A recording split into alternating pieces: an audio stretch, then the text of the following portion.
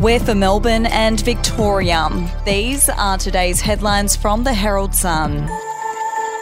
A young teen on the overseas school trip of a lifetime died after overstretched school staff and a hospital wrongly thought his illness was homesickness.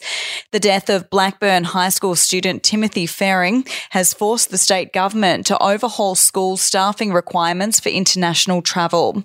The 15-year-old shattered family have detailed their ongoing heartbreak over the sudden death of their loving, energetic and bubbly son just a week after he jetted on the European tour full of hope and excitement. If you would like to read more on that story today, you can take out a subscription to the Herald Sun at heraldsun.com.au or download the app at your app store. Alarming statistics have revealed more than 6,000 cancer diagnoses were missed in Victoria during the pandemic's first 2 years, sparking fears many lost their chance for early treatment.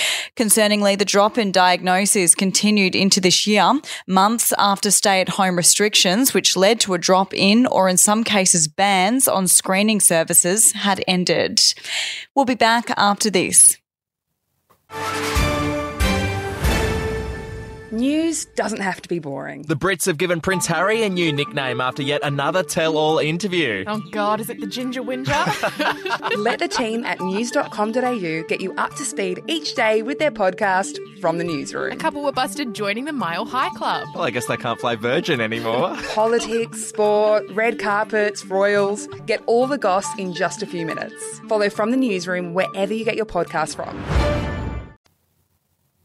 New research has found working from home has a negative impact on employees' physical health as a surge in COVID cases prompts a new push to leave the office. The La Trobe University study found working from home can lead to weight gain, increased musculoskeletal pain, exhaustion and burnout, while some workers labelled the use of webcams at home an invasion of privacy. And more than 1 million Aussies are about to be hit with a tax bill, and experts are warning now is not the time to ignore the debt. The ATO's temporary pause on pursuing debt during the pandemic has ended, and they're cracking down to recoup some of the $34 billion plus they are owed. Those are your headlines from the Herald Sun. For updates and breaking news throughout the day, take out a subscription at heraldsun.com.au. We'll have another update for you tomorrow.